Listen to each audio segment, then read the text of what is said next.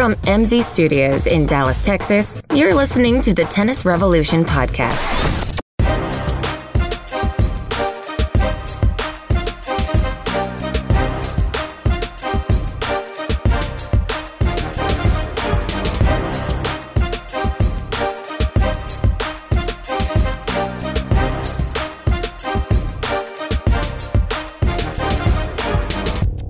Welcome to the Tennis Revolution. We're going to try something new at the behest of my illustrious co-host. Don't blame me when it goes wrong. He said, get all the information out at the beginning because nobody possibly finishes this podcast. Very positive advice, wasn't it? Hey, when they find out you're not on, they do. That's for sure. So they've already left, then it's too late. I should have waited. Moly. So follow us on Twitter at TennisRevPod. And we went from 115 back to 114 again. It's unbelievable. Oh, it's going to skyrocket with this new idea. I think so. And then, of course, Instagram only, at Tennis Revolution Pod. So you got to figure out how to spell revolution all the way out. And that's Instagram. For no particular reason whatsoever, we will not send out a pic to bother you again. Maybe. Right. We're still debating on that because we can't get above 115, and it's driving me insane. That's the same. That's me. My little Instagram account just trolling you. You don't even have a phone. That's why I'm late every week. I get lost. Can't find my way here. And my question is, how did I end up following somebody? I'm not even. What am I following? Can other people see who I'm following? I thought they could. I've got to. How do you unfollow? Maybe it was our old follower, Maybe. Who was it? I've already forgotten. The one pro we had for a day. Yeah. So anyway, that's where you can find us on social media. Twitter mainly is where I send out links to the current episodes, etc. Please retweet those. And if this doesn't work to get us more followers doing it at the beginning, I'm done. I'm done. I've done all I can do. And subscribe so you get this right away. You want to be the first one to see it. Please. And rate it and review it or whatever. 5 stars. Don't say a bunch of words. Nobody cares. It's a tennis podcast. They get it. Just put 5 stars. Everybody gets it. Boy, oh boy. Grass is legal now. Oh, wait. Not wrong grass.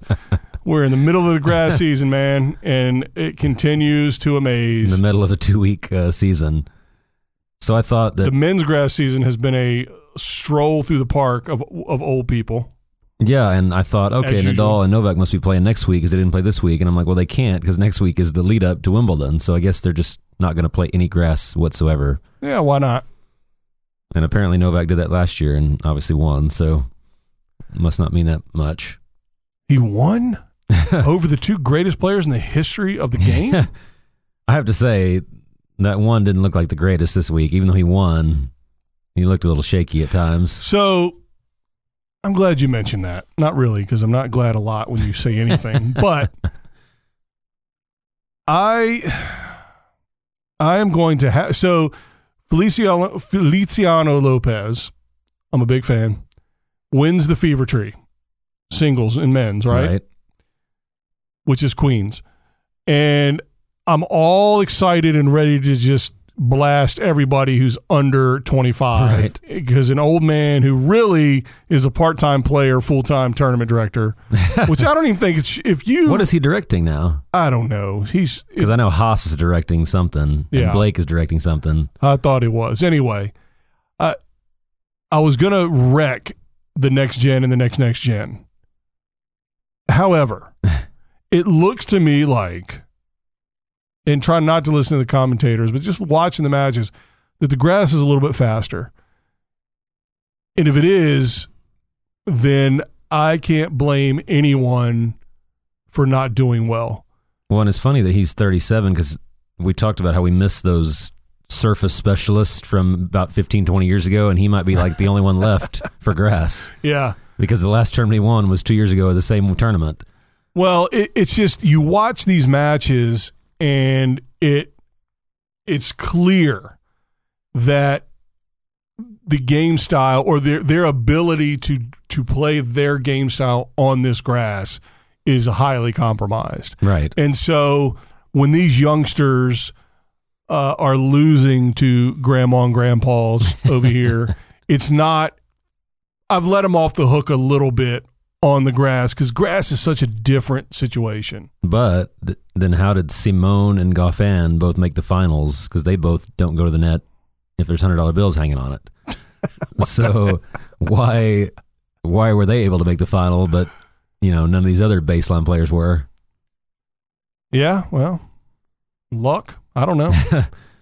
I mean, both those draws collapsed really fast. I mean, Federer obviously kept his draw, kept people interested, but I was more excited about that other draw. We talked about how that one was a lot more exciting, and then all those guys flamed out early. Tsitsipas, Wawrinka. It was pretty crazy. It's weird that Zverev lost early. I can't. Oh, but he made a diving volley winner that made the top 5 shots of the week, and I was like, the only reason that's in the top 5 is because it's Zverev making a volley. If it was anyone else, it would have been an average diving volley. I don't know if is everybody fully aware of how awful his volleys are? No, he actually gets credit for volleys because they're improved. I'm like, so now they're average and we're supposed to praise him for his volleys. Yeah, I don't get that. I don't know. So, yeah, in Halle, I can't not say that. Think of it. I can't say it any other way now. I hear them on TV. Sorry. Sometimes they say Halle, but now I just see Halle. So Federer doesn't cruise. No. Certainly doesn't cruise to a win. But again, just watching the actual point play, nobody's taking full cuts at a lot of the balls. Nobody, you know what I mean? Right. And Goffin would be considered a next-gen player, probably. But he's probably that 26, 27. Yeah. He might be a little past. Yeah, maybe a little bit. But still, I mean, we don't have anything in between Big Four and next gen, so I think you got to lump him into that. But yeah, so that's why I think letting people off the hook on grass, if it's moving that fast, I think is all right. Which I hate being soft like that, but I liked it because it like you said, it was something different. Yeah, there was slicing galore, a lot more slicing from everyone, and a lot more net play than you normally see. Not from everyone, obviously, but in the highlight of the entire grass season, of course. What do you think it's going to be? The Boodles coming up? No, that's automatic. Andy Murray's comeback? Yeah. Was that lackluster to you? Did you get as hyped up about that? Well, it got hard to get hyped up because every day I was like, oh man, Murray and Lopez must be playing today. And then it was like Monday, they didn't play. Tuesday, they didn't play. Wednesday, they didn't play. And I'm like, how are they playing their first round match on a Thursday? And then I don't think they played on Friday because they had to play 2 matches Saturday. It was like I couldn't keep up with when they were playing. By the time they were playing, it was like they were done. Yeah. So that was, it was cool when I did see them, but I felt like I saw them so little. I couldn't really get into it. Yeah. That did make it more impressive on their part, but yeah, but you know what? It's funny because they play the 1 seed right out of the gate, and then you're like, oh yeah, they're playing no. That's what you've always talked about. Oh wait, oh yeah, they're playing 10-point breaker. So it's fluky to begin with. So in response to your point, I can't take credit for my stance on how bad doubles is because nobody ever plays it, and then they come in and beat them because it's such a fluky system that no ad and 10-point breaker is just blah. Well, and grass is already exactly the most volatile. So that's why, if you just snapped your fingers and all these results were on a hard court, you're like, yeah, okay, now some things are coming clear. But I just think grass is so short and different, and nobody can really fully play their games out there except maybe Ash Barty. Yeah. Well, it also kind of sucks because I don't think Murray, I know for a fact Murray's not playing with Lopez in the next 2 tournaments, this week or at Wimbledon. He's playing with someone else, I heard. So it's like they can't really build anything off of it. And I guess they make you decide your partners really early in these tournaments. Yeah, I don't know. But so I forget who he's playing with at Wimbledon, but it's someone else. Yeah. Listen, here's the bottom line. If I believe my nonsense, which is weakest air and all that, then I should want, with every fiber of my being, for somebody like Murray, who's part of the Big Four, to come back. Right. Anything to add depth to this situation, it's got to stop at some point. It's got to end. It's got to end. These guys can't play until they're 50. They can't. And see, I don't want to turn this into a negative episode, but I feel like now more than ever, we're going to Wimbledon with 2 potential winners, and that's it, which is Novak and Federer. Because Federer didn't play well and won the tournament. So in 3 out of 5 sets, who's going to beat him? There's nobody. Yeah. And then you got Novak in there. Nobody stepped up. Like Lopez, if he gets a favorable draw, he can maybe make it round to 16 or quarters or something, but he can't go all the way. Yeah. And you compare it to the women, which we've done and favored the women. We have a new number 1 again. Now, wait a minute. Just hold your horses. So, a year ago, Osaka, she's going to be around for a long time. She's going to be, and she's not gone. Right. But she has definitely declined. She has certainly fallen off. And maybe that's just because she hasn't been on hard court recently. Sure. But, Ostapenko, we did it with her. Ugh.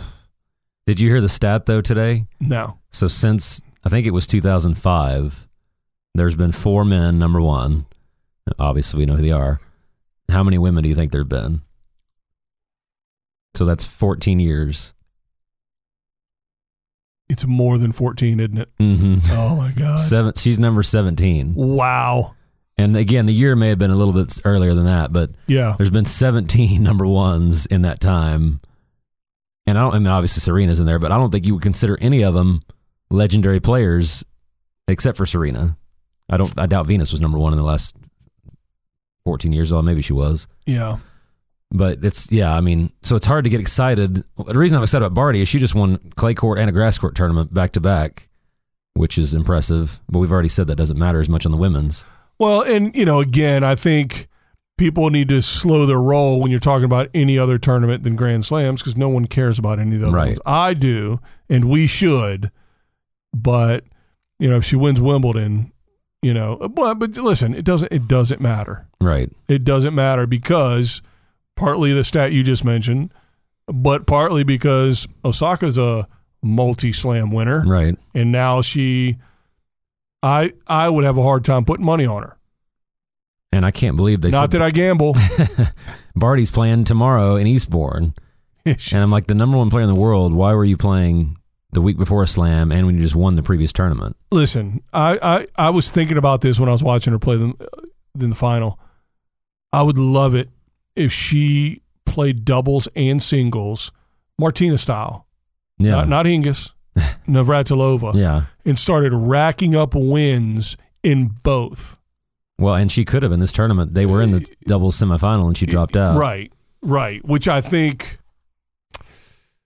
I don't like that. Either don't play or, I think the only reason they dropped out is because they were going to have to play each other or they thought they could. I think if they weren't, like if Gerges was out of the singles or if Barty was out of the singles, right. I think they would have played.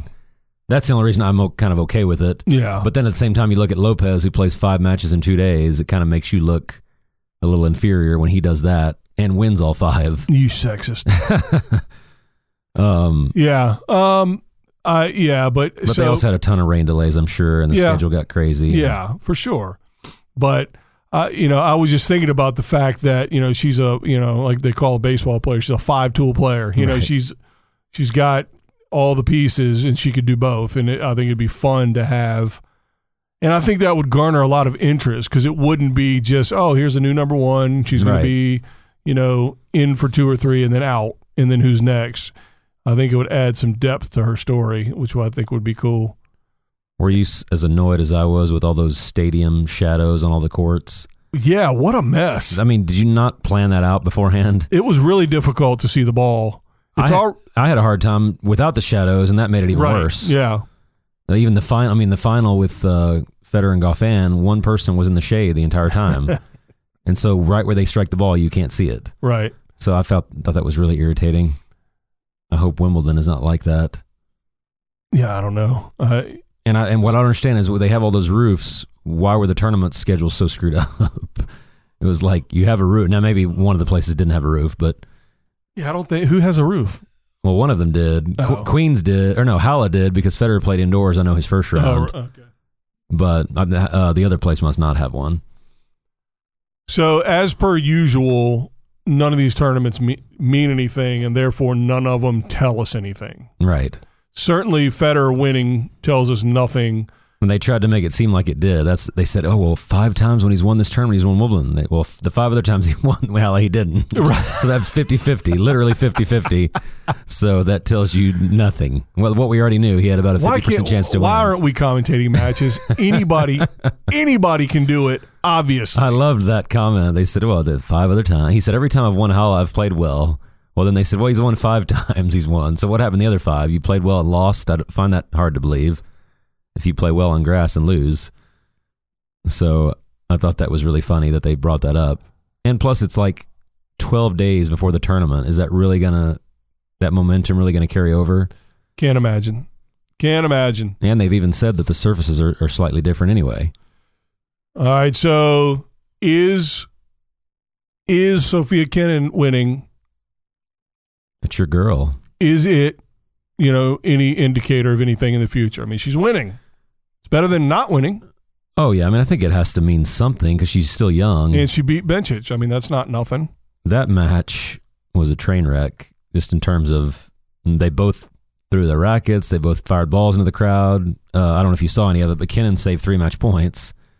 And then Bencic just was going crazy. So I think in terms of that, I mean, I'll put it this way. It wasn't a impressive win in terms of, oh, she really beat down this top player because she was 1 point from losing. But at the same time, the fact that she was able to battle to 3 sets and win in spite of all that is impressive. Right. But yeah, I don't know what to think about her. I don't know if I see her as a top 10 or a top 5. It's like you said, it's just so much, there's so much short-term success for these players and they disappear. You don't know what to think. Right. I mean, all these American blondes remind me of Melanie Oudin. Yeah. The talk of the town for about 15 minutes. Right. Gone.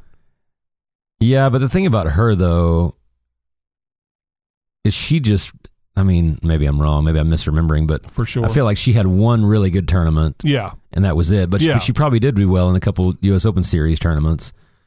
Like these girls, like Anna Samova did something on a clay court and a grass court, and Kenin's done something a little more extended periods of time. Right. So hopefully that's better. But yeah, that's what we do here. We hype up players, and that's probably part of the reason. Not they just collapse. here. I mean, it's every. I mean, Osaka's true. I mean, she's Floridian, Haitian, and Japanese, so I don't know if it counts or not. But it's just Tennis Channel commentariat. Right. It's that group just losing their mind every time anybody wins a point. Did you see that forehand? That might be the next big thing. There's only one player under 20 or 20 or under that I would say is a sure thing to be a star, and that's Felix, in my opinion. Man. All the other ones are debatable. He's got some issues, though. Well, I know. That's why I say he's the next, because he has a lot of stuff he can still improve. And get a lot better. But one of them's tough, and that's the neck up. That's a tough, right. That's a mysterious, nut to crack, and he deals with that. So I don't know. It is funny, that. I mean, I'm surprised how well he did in this tournament. Well, Tsitsipas certainly seems to think he's going to be a star. Did you hear his comments? What did he say? He said, "I should never beat this guy. He's just saying stuff like he's way better than me, and I'll never beat him again or something." Well, and see, I didn't list him because I already consider him a star. So to me, it's obvious he's going to be a number. I don't even mind saying number 1 because Djokovic and Federer are going to be gone. And one day. At some point when he's still in his prime. Who knows? Yeah, I know. Yeah, I mean, and that's the funny thing, the stark reality of it. You look at who's left after they're gone, and it's like, ugh. Yeah, Thiem, Zverev, Tsitsipas. And that's really it in terms of who we think, because I'm not putting, well, maybe I said Zverev, but I don't consider him to take over the throne when they're gone. Misha? He's got good volleys. Yeah, where's he? Because he's got a better chance at Wimbledon than Alex. They have to have a betting line on that. They have to. Which Zverev goes farther. Right. I mean, the problem is, although I would still take Misha, even though he's going to play a seed earlier than Alex. So Yeah, but it doesn't matter. Alex doesn't lose to seeds. That's what I'm saying. Yeah, that's why that wouldn't even affect the betting for me. Oh man! All right, so we got Eastbourne. Well, are we wrapped up with? I mean, again, I'm excited about grass because it seems to be affecting their play. Right, we got what we wanted to some degree. Exactly, a little bit. Now, again, I don't know what machines they use to, calibrate the. Oh yeah, what was that they called that? The court pace, and they only used it for like one tournament, but it was the court pace index or something. More nonsense. I don't know. And they got rid of it already. So it seems to me that these courts are playing more like grass courts, which we're happy about, which lends itself to a little bit sloppier tennis if you're not coming in. But I have also seemingly seen a marked increase in volleying. Right. Hopefully. It seems like it. I hope I'm right because that's more fun on this surface. And I think they're starting to figure out, oh, wait a second. We can actually do this on grass. Right. Oh. And, you're right. I mean, Goffin, maybe, I don't know. I mean, he's just, he's not a bad player. It's not like he's terrible. Well, and they could have beaten, fellow baseliners on the way there. So if nobody's coming to the net, somebody's got to win. Because Federer took out Herbert, who's one of the only net players there probably was in the draw. Big server and net player. Yeah, but he's, again, that's that double singles nonsense.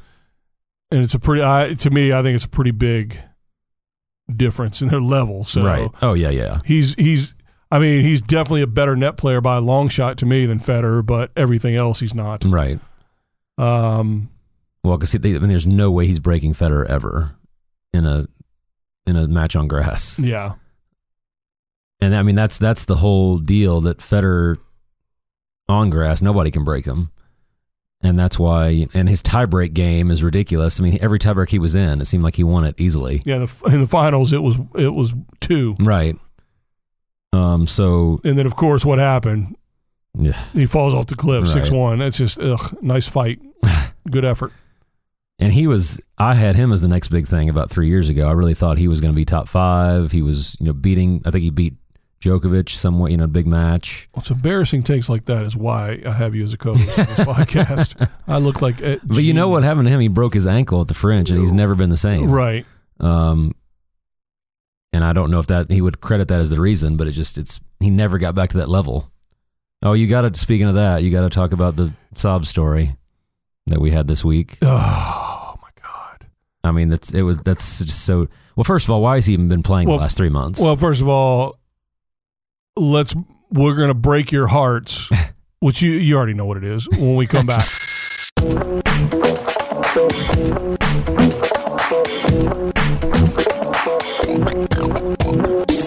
It's time to join the revolution. Go to our website, tennisrevolutionpodcast.com, to get the latest episodes, email us your questions and comments, or give us show ideas.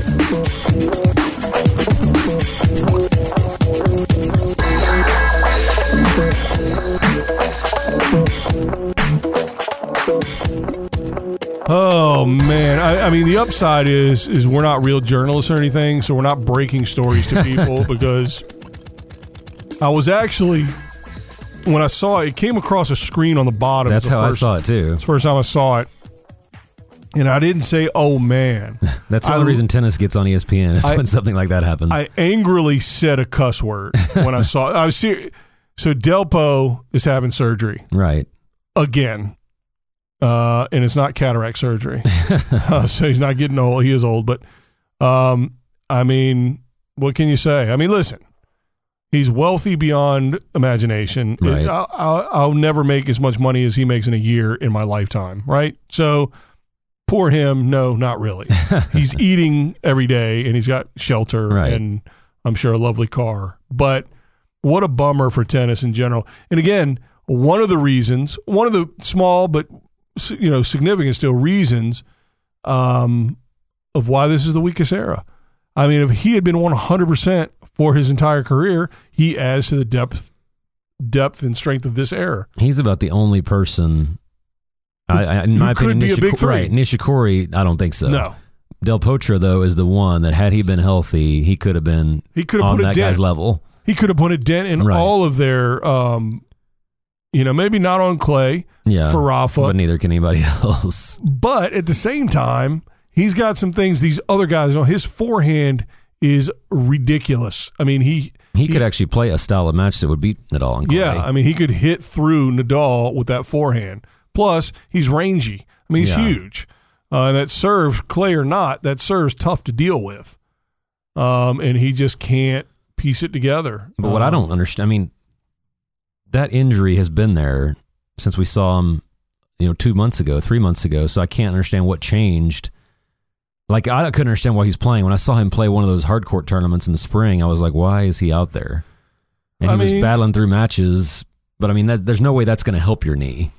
In other words, maybe it's one of those situations where the doc's saying, "Listen, it's going to be painful, but it's not going to get worse." Right. And maybe it didn't get worse. Maybe it was decided, let's see where this is at, and I can't play through it. I don't know. I'm speculating. I have no knowledge of anything of a medical nature. As a matter of fact, I can't even stand the sight of Band-Aids. I pass out. It's terrible. So I'm the wrong person. But I've certainly been around players where our training staff has said, "Look, it's not going to get any worse. Right. You just got to deal with pain." And maybe he just got to the point where he couldn't deal with the pain. I don't know. But the bottom line is this selfishly for us, I mean, obviously it hurts the depth and continues to make this the weakest air, missing him. And, obviously the big three there's no chance now that, somebody like him will just kind of sneak up and take him out. But more importantly, seemingly he's a wonderful human being and all the rest of it, and just bad luck, or bad luck, maybe not the right word, but just bad circumstances. And it's a bummer. Would you put him over Ferrer in the Hall of Fame conversation? Over Wayne Ferrer? Because I'm pretty sure you declined Ferrer.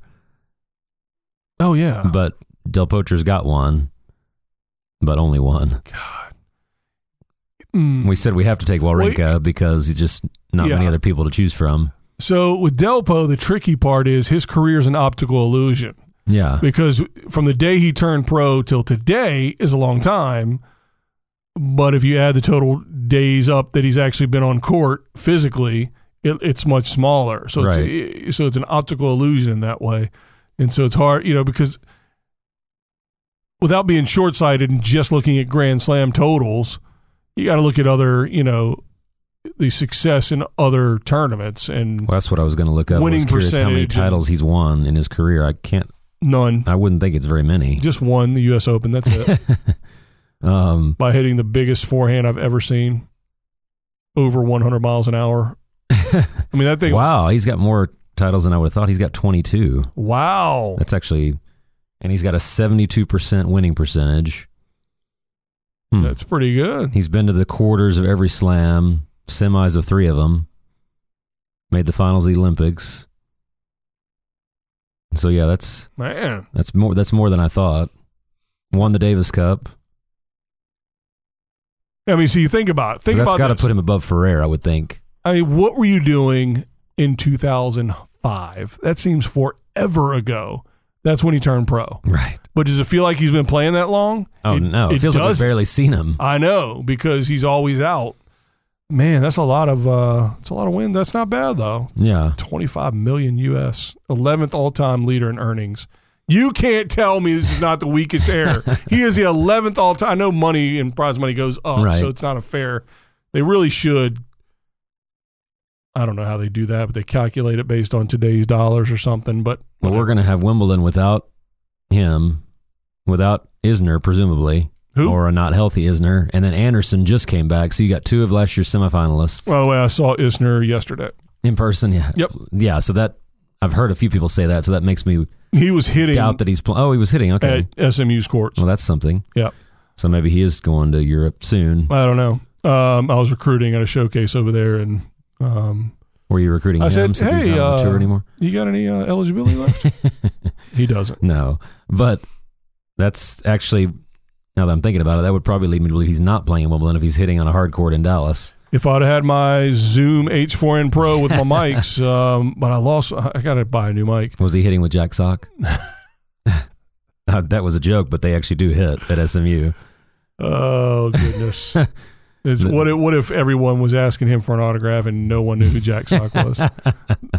If Jack Sock's in town, he might come beat me up. I don't like that at one bit. But no, I mean, you think about Tua last year's semifinal is not there. Del Potro not there. And Nadal needs to make the second week for this tournament to have star power. Nadal and Tsitsipas really both. Otherwise, listen, I don't want to harp on the fact that the women's situation is better than the men's. And I want to be honest about it. I do think the women might be spinning out of control. If we get another couple number ones in the next 6 months, I might have to go backwards on it's the worst of both worlds. Right. The men have 2 or 3 players that can do anything, and the women don't have any. So therefore, everybody can do anything. Well, and I talked to someone today, and I think he feels what we all feel. He goes, I love Federer and Nadal, but I've seen enough of that.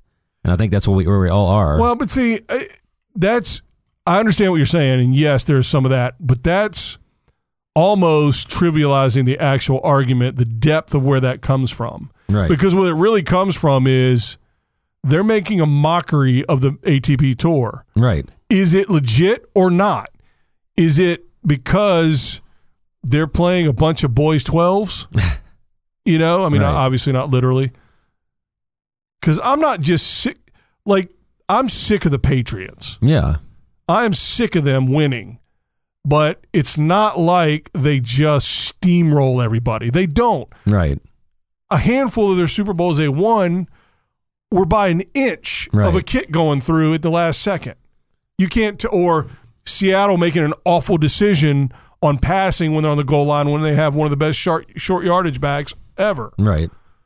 And so it's like, okay, all these other teams, not the teams in their division, Miami and Buffalo, they're horrendous. They're awful. And the Jets, that is the weakest area. That's like the ATP Tour. Yes. But the rest of the league has real teams and everything. And it's not like they go undefeated every year. Right. Although they almost did once, but lost. And so that restores faith. The way those games go through, it restores faith in and this is not a bad word, in the parity of the NFL. Well, it's like when they get to the divisional playoffs and you look at Vegas odds, I know that's not everything, but the Patriots might be 3-1. Well, some other team's going to be 4-1. Some other team's going to be 5-1. Or Patriots may not even be first, Right. But like when Federer got to the semis or quarters of Halle, we knew the tournament was over. 47-1. Or 1-47. Or whatever. I don't know how odds work. Because I don't gamble. I'm an NCAA coach and I'm prohibited. But it's like you said, it's when you know the outcome of anything, I mean, tell somebody the ending of a movie, do they want to go see it? And I feel like that's where we're at. Yeah, but it could still be a wonderful story with great character development and a wonderful plot line. It's just ruined for you. There's a difference between that and watching the same old, dry movie because not only because you know how it's going to end, but you know exactly how it's going to play out. And, the Patriots have been dominant, but they're dominant over an relatively equal field. Right. The big three have been dominant over a pitiful field. Pitiful might be too strong. Yeah. So the other side of that is you have the women who seem to be taking parity to a whole new level. Right. And with Queen Bee out, it's just a free-for-all. Well, I think they need to stop advertising at the start of every tournament that these 6 women can be number 1 at the end of the tournament. Because to me, that devalues number 1. We've already devalued it with 17 in 14 years. But it makes it seem like all you got to do is win one tournament, you're the best player in the world, because that's how crappy everybody is. Yeah. And it's not. Well, again, it's how close they are. Right. I know. And what does that the way mean? they phrase it. Well, no, but we don't know what that means. Right. Now, I do think watching somebody like Ash Barty, she becomes number 1 playing the way she's played. Now, Osaka became number one playing the way she played, and guess what? It was a high level. Right. Now she's not at a high level. Yeah. So Ash Barty also became number one, partly by playing at a high level, but also the former number one not being at a high level. You can't tell me Ash Barty would be number one if Osaka was 15, 20% better than she is, closer to what she was at her peak she a year ago. Made the quarters or semis of a tournament since the Australian. Yeah. Probably. I mean, so, you know, now we're in danger on the women's side of the inverse of what's going on in the men. I still would, because it's not like everybody's bad. They're just streaky. Right. Ash Barty or Osaka before that had a run of high quality tennis. Right. In big tournaments. Too. In big tournaments. Now she's gone, and now Ash Barty has filled that vacuum. It's not like everybody stumbled forward to number one. She actually took it. Well, what's also funny, though, is in the women's, to be number one, you have to play, it seems like 35, 40 weeks a year. And the men, it's the total opposite. It's the men that are playing the least are number one. I mean, like I said, Djokovic not playing a single grass court tournament. I mean, he's going to be number one for at least the next 3 to 4 months. He could probably not play and be number one the next 3 to 4 months. Right. And whereas the women, that could be why Barty's playing this week. She's saying, man, well, if I don't play and Osaka does well, she could pass me right back. You know, so it's just funny how that it's a totally different. It almost seems like a different ranking system. Hey, Ash, don't worry, she's not going to play well. You're good. You're good. But I guarantee you, going into Wimbledon, there's 3 or 4 women that can be number one, and they're going to talk about that as if that's a positive, and I'm not sure that it is. Yeah, because invariably, but see, in context, I think it can be. And again, you know, it's kind of like when the men back in the day, when like we had a similar situation where guys would pop into number one for about 15 minutes. Marcelo Rios. I was going to say Marcelo Rios. He'd pop in, he'd be number one for about 15 minutes and then be gone. But the difference is, like I said, it's not like whoever's the least worst ends up at number one. It's she just stumbled. Now I grab the ball and take it and run. And you'll have to give credit to Ash Barty for playing well. Well, and that's the problem with them using that narrative is, like, I think in the French they had 6 ladies that could be number one. Well, like 4 of them lost in the first or second round. So it made it look like, you know, if it builds to where they're 4 of the final 8, that's awesome and incredible to talk about. Yeah. So I think they almost should wait and save it to then. It needs to come down to the winner of this match will be number one, not if she loses before the third round, but she doesn't, and then she, you know, that's what I mean. Yeah. And even for them to put, you know, Kiki Bertens can be number one if Barty loses first round and Bertens wins it. Well, we don't need to know that. Right. That's like, you know, that's like doing the that's like the playoff scenarios in week 14. You know, you don't need that. Right. You know, when it gets to the quarters, then maybe say, well, since Barty already lost, you know, Bertens can still take her number one ranking. I get that later in the tournament. See, that falls under one of my old sayings. Everything you say should be true, but you shouldn't say everything that's true. There you go. So that's brilliant, isn't it? Yeah, that's a good point. That temper. Well, listen, again, it's Tennis Channel commentators. They have nothing else to do, right, except overhype everything. It's funny. The Tennis Channel is fantastic. Their commentators are not. Well, and I also don't. Is there anybody that's ever gotten excited about watching a match because someone could become number one? I mean, maybe Australia was excited about that match today. I don't know. Only as it has to be deeper in the tournament, and the match has to be the head-to-head winner. That's what that I agree with. That if the two are playing each other, then like we had that one year. Although then Federer withdrew. I mean, we had the year where it was supposed to be Federer versus Djokovic, the last match of the year, and Federer withdrew. I mean, that would have been the biggest match they've ever had at the Masters. Right. And of course, it didn't happen. Right. So I think so I can temper my feelings about the women right now being the inverse of the men, in the sense that at least when the person that takes over the number one spot earns it where they're playing quality tennis on the court, even if the person they're taking it from is not.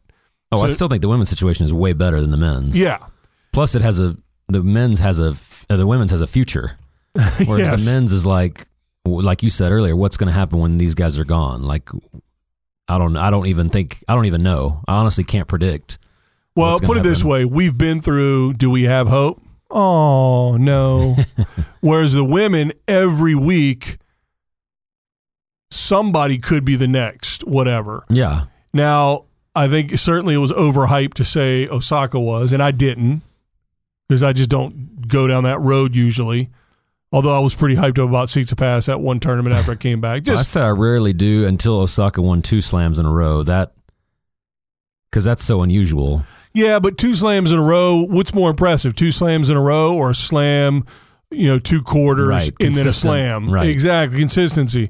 And so on the women's side, that's what we're lacking. Without Serena, to keep everybody in order, that's what we're lacking. And, listen, again, when Halep won her first slam, what a high-quality run she had been having. Wozniacki, what a high-quality run she had been having. Yeah, they sort of built up to that. Yeah, Sloane, Sloane a little bit less of a, build, but still, talent-wise, we know what she can do. And she had a great run at the U.S. Open. And at least we have that. At least we have the winner of the tournament / the taker over of number one. Right. They take it over with quality. Yeah. So it's still she didn't have to wrestle it away from Osaka because Osaka wasn't there. Well, and that's what you're kind of referencing is when it was how bad it was when Serena was number one, but then she'd get passed by somebody, just because Serena played 15 tournaments and that girl played 30. Right. And she made the quarters every week and she's number one in the world. So luckily we don't have that anymore. The one, like you said, the ones that are number one are at least kind of earning it. Yeah. And, again, you hate to write Serena off, but it's getting to that point. To me, that's more of the story than all these different number ones. It's like, is it over? Is it over?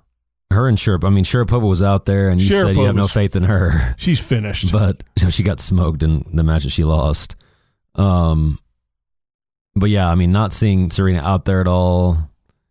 I feel like we're reaching the end, and I feel dumb saying it because we've said it for so many years, but I feel like we're reaching the end. I think, honestly, what's driving Serena is the fact that Venus is still out there competing. Maybe. And she's 2 or 3 years older. Yeah. She was incredible this week, even though she didn't win. I know. That was. She's the best, man. That was the best to watch. She's the best.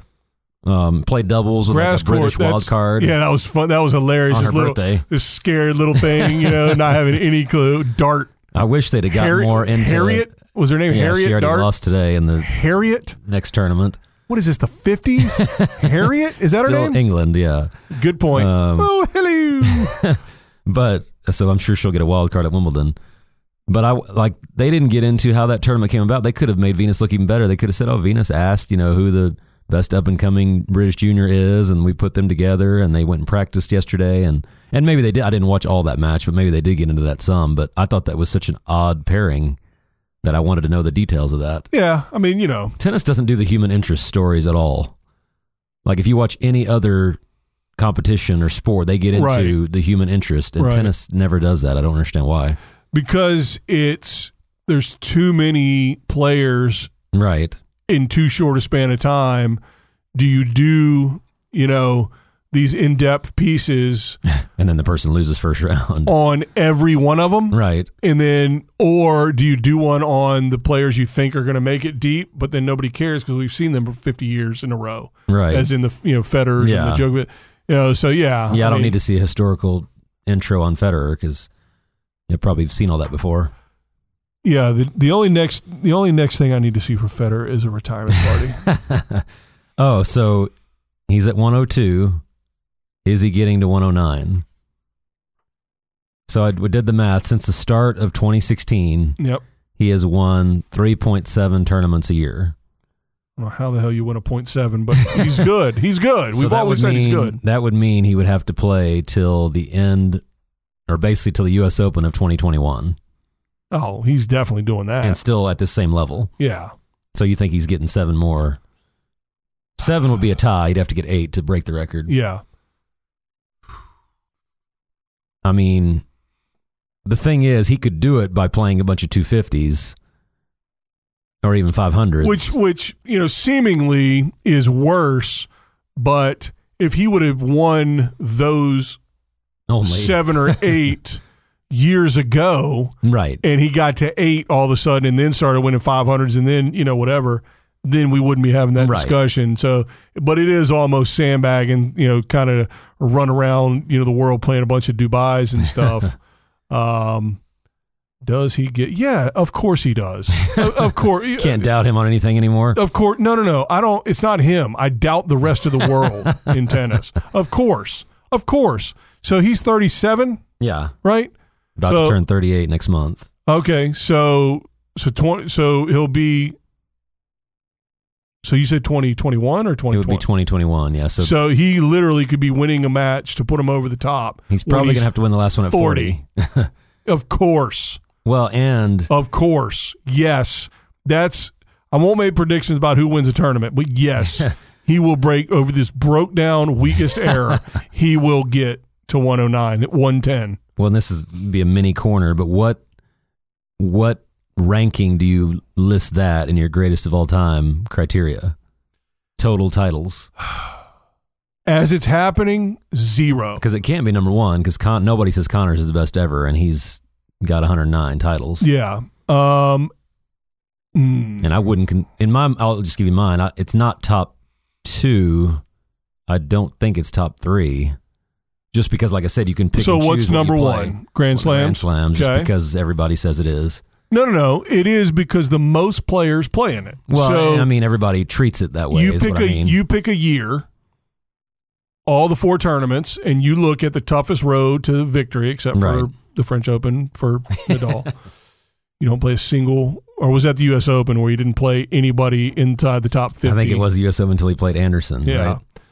So, but you look at any Grand Slam, the highest rank and the most players, obviously, because of the draw size. Right. So, of course, those matter more because they're bigger and they're tougher theoretically. Right. And 5 sets. Yeah. To me, number 2 is weeks at number 1. I know you put a lot of value on years at number 1, but to me, just the longer time you're number 1 says something. Yeah. So weeks at number 1 for me is second, and then it gets debatable after that what the rest are. I would go 1 if Grand Slams are 1. If majors are 1, then Masters has to be 2. Yeah, and see, because to me, winning tournaments is what we do. Right. Because we don't go out and play, let's just go play a pickup match and this counts. Well, even you're right, though apparently the ATP is going to start counting matches that I play on PlayStation. Well, but you're right, though, because imagine if you lost the final of every tournament during a year, no one's going to say you're the best player, but you're going to be ranked number 1. Right. Because you made the finals every week. Well, it depends if you lost to the same player. If you didn't, if you lost in the finals to Federer in week 1 and he never made another final again, if you lost to somebody different you have an issue with finals. Right. But you'd be the clear number 1 because you'd have so many points every week. Right. It's just closing the deal that people get hung up on. And listen, I mean, you mean to tell me, like at the U.S. Open particularly, because they have the regular old tiebreak, you mean to tell me if you lose the U.S. Open in a 5th set tiebreak, 14-12, how far away from the guy that beat you are? You're 2 points away from that guy. Yeah. And what if one of those points was a let cord that dropped over? Then you're a point and a half a point away from him. Well, and if that's the only tournament that guy won that year. Exactly. No, I mean, I think that. So I think, if to me, so majors is 1. And I think these are to some degree weighted. So it's not just a straight. Right. Because I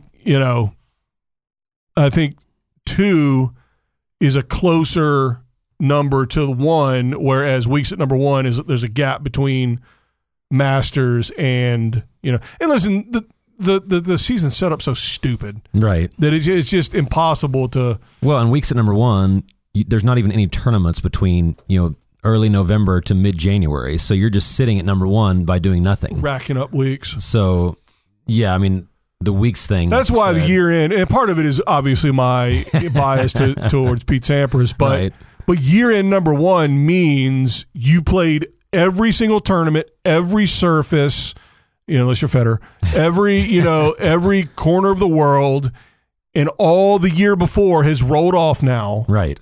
And so for a calendar year, including every tournament, you're the best. That's to me why, the fluctuation of the tournaments from the previous year affect weeks at number one. Well, whereas year in number one means 12 months of tournaments from January to December, I'm the best. Well, I remember Tiger Woods was number one like 18 months after he won his last tournament. He was still number one. Now, that was a 2-year scale. Are you talking yourself out of your dumb number three then? Weeks at number one? No, I mean... That's why I like year-end number one, because it is this year right now. Well, the problem with year-end is you're just going to have so many ties. You're going to have 4 guys that did it 5 years and 3 guys that did it 4 years. And so weeks just differentiates it more. You can't have 1 week at number one in December and finish year-end one. You know what I mean? Right. So you're going to have a fair amount of weeks at one. Yeah, true. It's just, who knows? You would have to have the most weeks, I guess, of that year. I don't know. No, because somebody could be one and then fall. That's true. You take it over on December 31st. Completely off. But then you're going to keep it probably for a while after that. Or you could. Yeah. But yeah, I mean, outside of that. The weeks at number one is your points relative to last year's tournaments. Right. Whereas year in number one only is this year's tournaments. Because by the time you get to December, every tournament has rolled off from the previous year. And now your points are only, whatever. And people have such a hard time. I get asked about that constantly. The defending points. Defending points, yeah. And so to me, after those 3 are weeks and years counting as one, there's really, total titles. So we're saying total titles is 4th at best. So Grand Salamis or majors, if you will, Masters. I would say every level, whatever throughout the years, whatever they called them. So starting with the majors, right. Then that Masters 1000s, the Masters Shields, whatever they called them, then 500s and 250s.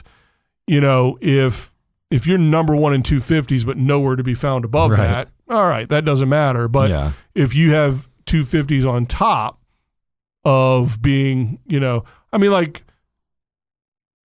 Federer has the most Grand Slam, most majors.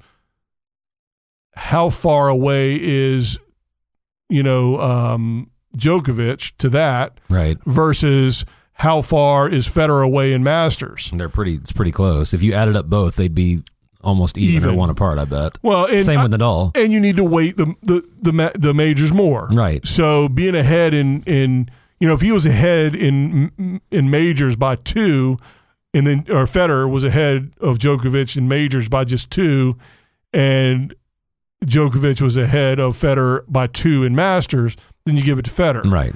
If he's ahead of him in Masters by 12, right, that changes things. Well, and people say we talk about this a lot, but it's literally happening now. Like, it's changing. We're not debating Agassi and Sampras, from 20 years ago. I am, but yeah. But so, it literally, their position is changing every week when one of them wins a tournament, and that's every week. Right.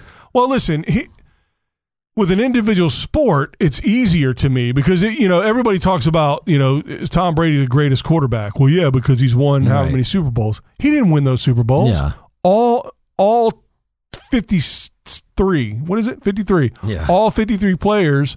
Plus a coach. And that wizard of a coach won all of those. Again, Vinatieri won 2 of those Super Bowls for sure. Right. And Pete Carroll won them another one by his dumb call of a pass. So there's 3 Super Bowls that Brady did not win, himself. Well, I wouldn't say he won the one when they were up 28-3 or down 28-3. Well, and Atlanta blew it. Put this like the Steelers. The first Super Bowl the Steelers stole from Seattle. Oh, awful. That was a whole thing was awful. Ben Roethlisberger played awful. Yeah. The Steelers won in spite of Ben Roethlisberger. And then when he retires, they're going to say, well, and same with Manning's second one with Denver. Right. He was terrible. Right, the defense was just and when they retire, it's going to be 3-time Super Bowl champion or 2-time whatever. But with tennis, 12-time with Tom Brady. The beautiful part is wins and losses. So what about just overall win-loss percentage? Yeah, I mean, see, that's the reason I don't value that as much, because you punish people for playing like later in their career. Like counting Michael Jordan's career field goal percentage. Well, he played till he was 41. Obviously his field goal percentage was bad at 41. And Federer, I mean, his percentage is worse now than it was in his prime. Everybody's is. But I think if he plays 5 more years. I'd like to do, seriously, I wish somebody would do the math on that, like year by year. It is slightly lower. It's got to be. Yeah, but slight. Right. So not even to a degree. But listen, when they play a match, they have the same chance to win as lose. Right. So, mathematically, every time they play, I don't know, win-loss percentage to me is the only thing that really skews his is when you skip the entire clay court season for 2 years straight. Right. Then that really changes things. Now you're talking about a surface where you dodged knowing you're not going to do as well. Yeah. And, and the other piece of that you talked about when we when he first came back to clay, I think you brought it up, is that, the fact that he is fresh for Wimbledon versus guys in the past that didn't chump out on clay and had to go through clay season, do well, go deep in all those tournaments. They're all tuckered out, and then they have to go play grass. And he had the benefit of just training for grass while they're messing around on the dirt. So right. But I think win-loss percentage needs to be up there. Well, I've got it here. So oh God, he has been above. Well, first of all, in 2017, which is a year and a half ago, he was 92% that year. That year, good yeah. Lord. So the 10 years before that, he was never above 90. 2006, he was 95%. So for 11 years, that was his best year in 11 years based on win percentage. His career is 82%. Yeah, so he's not fading, according to that stat, at least. He's been over 80% every year of his career, except for twice, not counting like his first starting out, obviously. Since 2002, he's been over 80% every year except for one, which was 2013 when he kind of got injured or whatever. Wow. 2016, too, he was 75%. Well, hey, what are you going to do? This is one of the strongest errors of all time. But so, yeah, I mean, to me, that stat, because of the weakest, like you said, era thing, I don't count that as high because that's more about the quality. I don't know. I guess that's the reason you could count it. But I'm saying I would count that against someone because if you're playing, like when UCLA had won 100 games in a row or whatever. Basketball. Yeah, I don't count that as impressive because there were 8 other teams or whatever. Right. The one stat that I would not factor in until, let's say you get your top 20 or top 15, then to me you go into the head-to-head. And you've got to factor that in, but you can't do that. Federer and Agassi played twice, and it's got to be. Yeah, but you also can't do that because Agassi was, 35. Well, that's what I mean. And Federer was 12. To me, they have to be within 5 years for you to really factor that in. Yeah, it's just hard to do. But that's always been my argument against Federer when he's got a losing record against his 2 biggest rivals. Yeah, but some of that is counterbalanced by other things, Right. If he ends up with more titles, higher win percentage, more Grand Slams, more Master, I mean, obviously that all matters more. Well, the tricky part is going to be where Djokovic is in all the numbers relative to him to Federer retiring. Right. Because anything he gets after Federer and Nadal retire, nobody's going to take as seriously as what he's he's winning now. I will, just because Federer got a bunch before those guys were there. Exactly. So and not a bunch, but a few. And everything up till the second he retires fully counts. Right. Because he's top 3 in the world for the past 19 years straight. So I don't care about anything anybody says about, well, Federer's not in his prime. How is he not in his prime? I just told you he won 95% of his matches a year and a half ago. Exactly. Well, he skipped clay. Exactly. That was why the win percentage was high. But that's why I don't factor in win percentage. You can choose what you're playing. Like he could play grass only next year and be 100%. He's not guaranteed to win if everybody doesn't suck. Right. So really, the sucky air hurts my argument for win percentage. That's what I mean. That's the other reason I wouldn't want to factor that in. I guess you could weight win percentage. Yeah. Win percentage against top versus 3, top 10. Up against top 10, against top 20, top 50. But who's going to sit around and do that? That would be. I would value wins versus top 10 more than overall win percentage. There you go. Maybe that's it then. Because that's, those are the people that you're competing against year in, year out. And there's no way we know some of the top 10 right now. Well, yeah, that's true. Yeah, but at least they have some ability and they're beating the other guys. So there's some level of whatever. I don't know how we got off on that when we're supposed to be talking about grass. And again, we have the lead up, the last 2 tournaments that, only Ash Barty and, whoever else played. Thomas Mooster's still out there playing.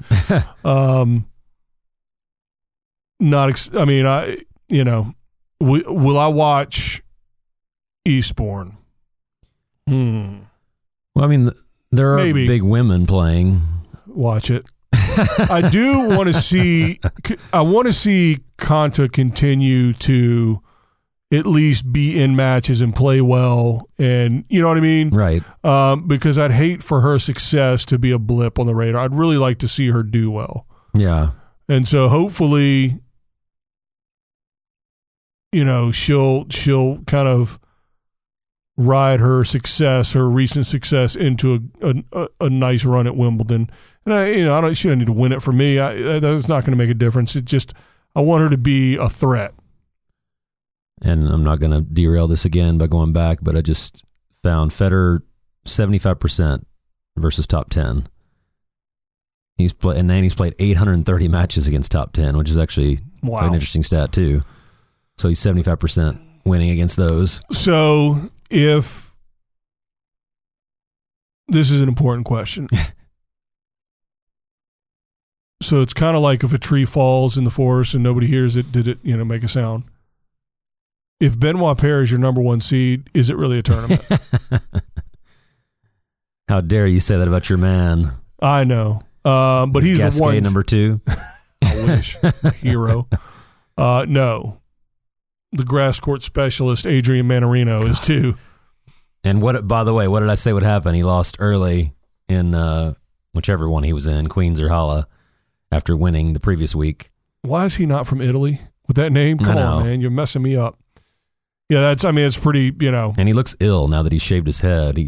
He's low-level draw here. Yeah. Oh, Bernie Tomic. That should be some fireworks. That'll be fun. Kyrgios in there?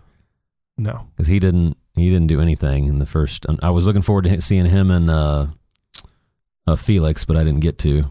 He's not even fun to watch, man. He's just a baby. I feel the same way about him that I feel about Isner. I like watching him play a top player to see how the top player reacts to it. Yeah. I don't care about seeing him play, some other mid-level player. Right. So on Eastbourne, on the men, you've got the 1 seed Pella, Argentina, grass court specialist, another grass court specialist, and De Jair or whatever his Do you think that tournament makes money? Just remember, they like tennis in other countries more. Well, and that tournament's been around for decades than they do here. You remember when Navratilova came back and played singles there? Yeah. And won a round. So I think maybe, And Murray might be playing doubles again.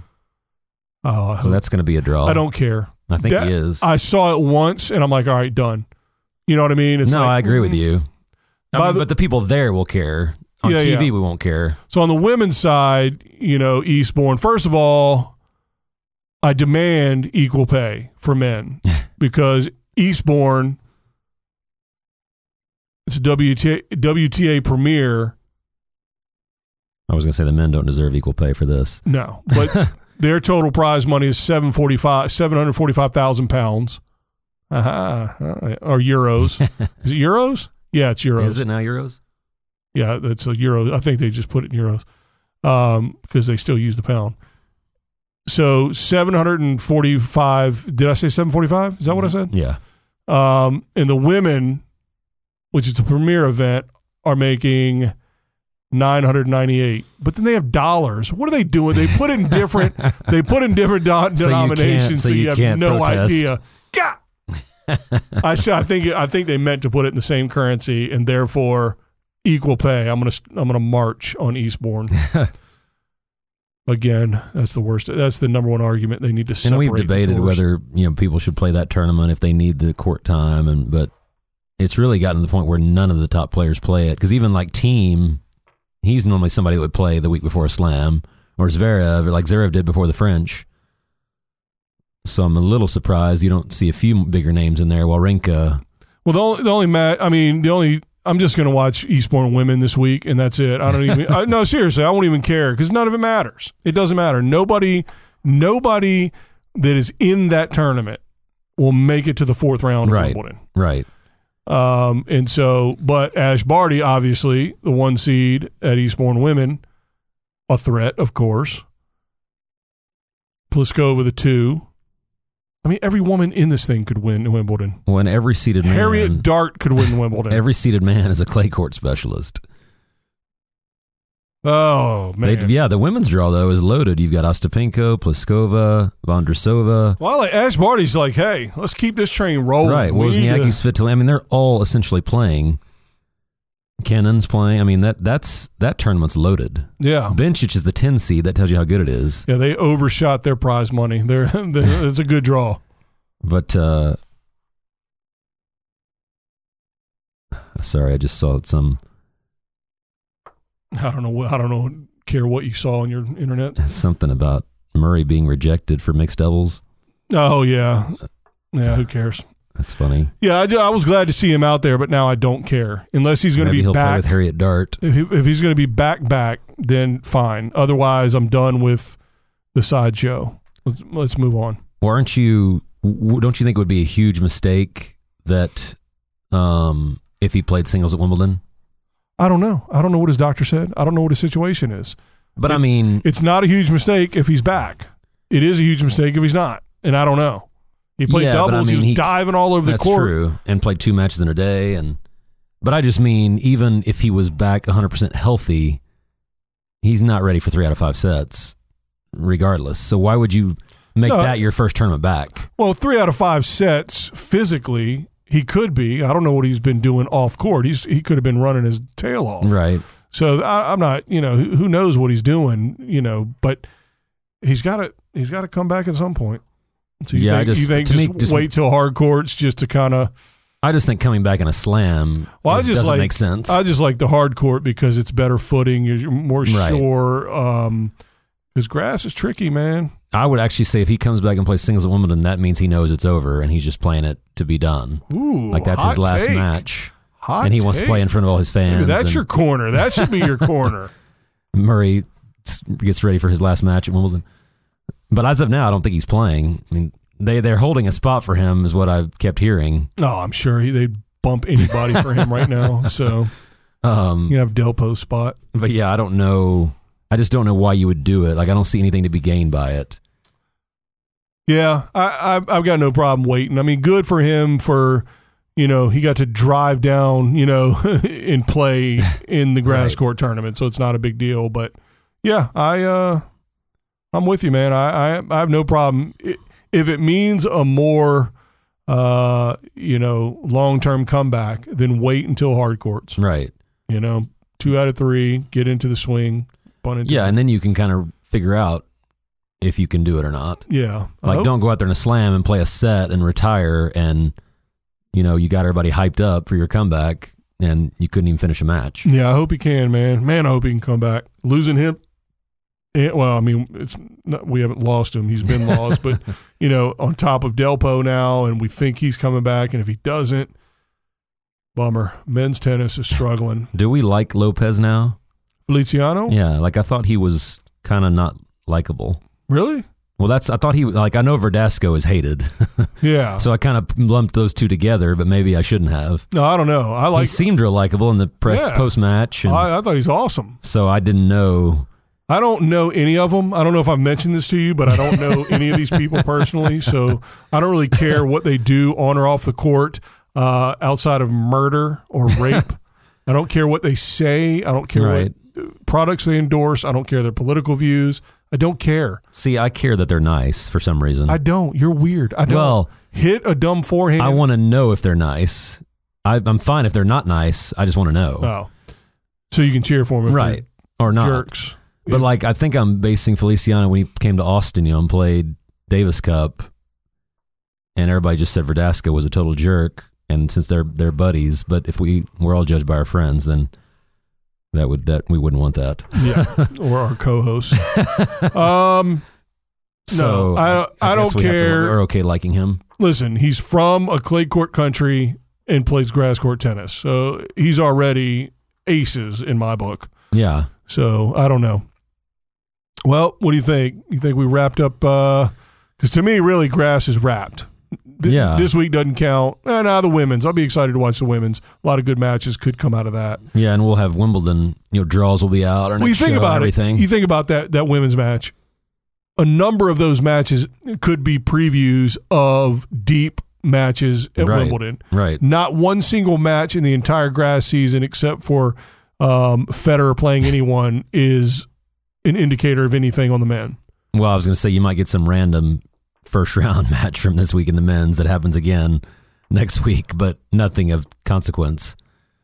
But yeah, the women's, you could see previews of a final, semi, who knows. Which is exciting. Right. And you get to watch that, and then Wimbledon comes along, and you're like, oh yeah, they just played a week ago, and it was whatever. Right. And it's 2 out of 3, so nothing changes. Whereas the men, it's 2 out of 3, and then you got and then the 3 out of 5 difference. Yeah, and we've debated whether that, any of that should change, because... Oh, I don't think so, but I don't care enough. Well, I don't mean that women should play 3 out of 5, but... Oh, God, no. It is kind of... It would be anticlimactic to have the same matches, potentially, but maybe not. No, I don't think so. Plus, it'll be 2 weeks. It's not the same. It's not the same matches as in, the same matches. It just happens to be duplicates of last week, whereas the men, it's the same matches. Yeah. Every week, forever. I feel like I'm in the Twilight Zone. And the same outcome. Yeah. If the women could play 10 times and you get, 5 and 5. 10 different outcomes. Right. 10 different outcomes between the same two players. All right, what else you got? Did you have a corner? Or did that was it. I made spoiled it. I got you. So not an official corner, but what ended up being a corner. Oh, grass court, man. It's here and it's gone. It's here and it's gone. Every year. It depresses me. And it really is 1 week because nobody plays the first week. And nobody plays the third week. On the men. So it's really one match. That 1 week is what we had. Yeah. And we still didn't get Nadal and Djokovic. The Boodles, baby. That's all that matters. The Boodles. They had good matches last year. So maybe we will have that to talk about. Who knows? I remember Shapovalov was there. Yeah. There were some big names. I bet he's doing it again. I hope so. Who wouldn't do that again? Stoke Park. Anyway, all right. So we gave you all the good stuff with Twitter and all that at the beginning. So if you're still hanging on until now, you don't need to know it. And we appreciate your effort. Do all the stuff, man. Keep spreading it around. We're growing slowly but surely. But our lack of ability and effort in promotions. I mean, listen, we don't know what to do. Right. Nor do we have the technical capabilities to do it. So we're 0 for 2. But we know you guys do. Well, certainly you do. You found us. It's a miracle this thing gets recorded and posted every week. There's no chance that if I had to do all this at once and figure it out, I just did it one piece at a time. It started with being able to turn my phone on. Like that was the beginning, and then just from there. But, and to be fair, our absent producer who produces from afar, he does most of the work, but to get everything posted. But anyway, we are completely deficient in any skills of marketing and certainly with social media marketing. But you are not. I'm sure of it. You're not. So help us out. Spread the word. Subscribe for sure. If you found this some other way, go to iTunes. Stop being lazy. Go to whatever sorcery non-iPhones have to figure out where podcasts are, because I don't know. And subscribe so you download it automatically. And I can quit doing my half-assed Facebook promotions, which I don't know what I'm doing. I know you're sick of getting posts, but I can't help it. That's the only skill I have. So spread the word. Yeah, they do. Of course they do. They eat it up. So spread the word. Get it out there. Share with everybody, and let's keep this thing growing. Because again, I was recruiting today, talking to a bunch of coaches, and didn't mention podcast once. Not once. I just forgot all about it. I'm busy recruiting, and I'm recruiting against some of my competitors, and I'm not, so I'm stabbing them in the bathroom, getting them, hiding them in a broom closet. Lead pipe. Yeah. And so I forgot to mention it, but growing the game is everybody's job. In America anyway. Other countries love this sport. We don't. Like you said, we have to do our own growth. Otherwise, it's not happening. Yeah. I mean, every country club, every public facility, every high school player, high school coach, college player, college coach, tennis fans, recreational players, instructors, everybody that's connected to the game of tennis. And I'll throw in pickleball too. Why not? Because they really want to be tennis players. They just... I'm glad you didn't finish that sentence. I have to get a local pickleball champion on at some point because pickleball's big. They actually play for something? I don't know. Pickles. I thought it was pickles. Or is it paddle tennis? I don't know what anything is. Is it all badminton? Maybe. Anyway, it's all bad. So that's not nice. I bet you pickleball's fun. It is actually. All right. So anyway, but it is everybody. In and around our game, it's your responsibility to do each and everything you can to help grow this game. I am dumbfounded when I think about it, every time I think about it, that colleges in America even have tennis as a sport. We don't have curling. There's no college curling teams. Why not? Because nobody curls. Right. And if we can't maintain or grow, that may be something that goes away. College tennis could go away. It's not beyond the realm of possibility. And so our number one goal should be just to get more people in this game, get more people involved. Now, you may think, well, the best way to do that is not let them anywhere near this podcast. Agreed. You might be right. You know your friends better than I do. But just maybe, on the off chance that this could bring people in and galvanize their love for this game, it's possible. Share this podcast, spread it around. This is one small part that we're doing to help off the court anyway, because we already do stuff on the court. But this is one small thing we're doing to help grow the game. And so do your part out there as well, because I'm tired of being behind lawn darts. They don't have lawn darts anymore. They outlawed them because children were getting killed in the head with a giant dart that you throw up in the air. All right. Anything else besides that public service announcement? That's it. All right. Well, in that case, thanks for joining the revolution. And until next time. Bye, guys. Hey, I was going to say Sharapova, but now I'll just say bye, Sharapova.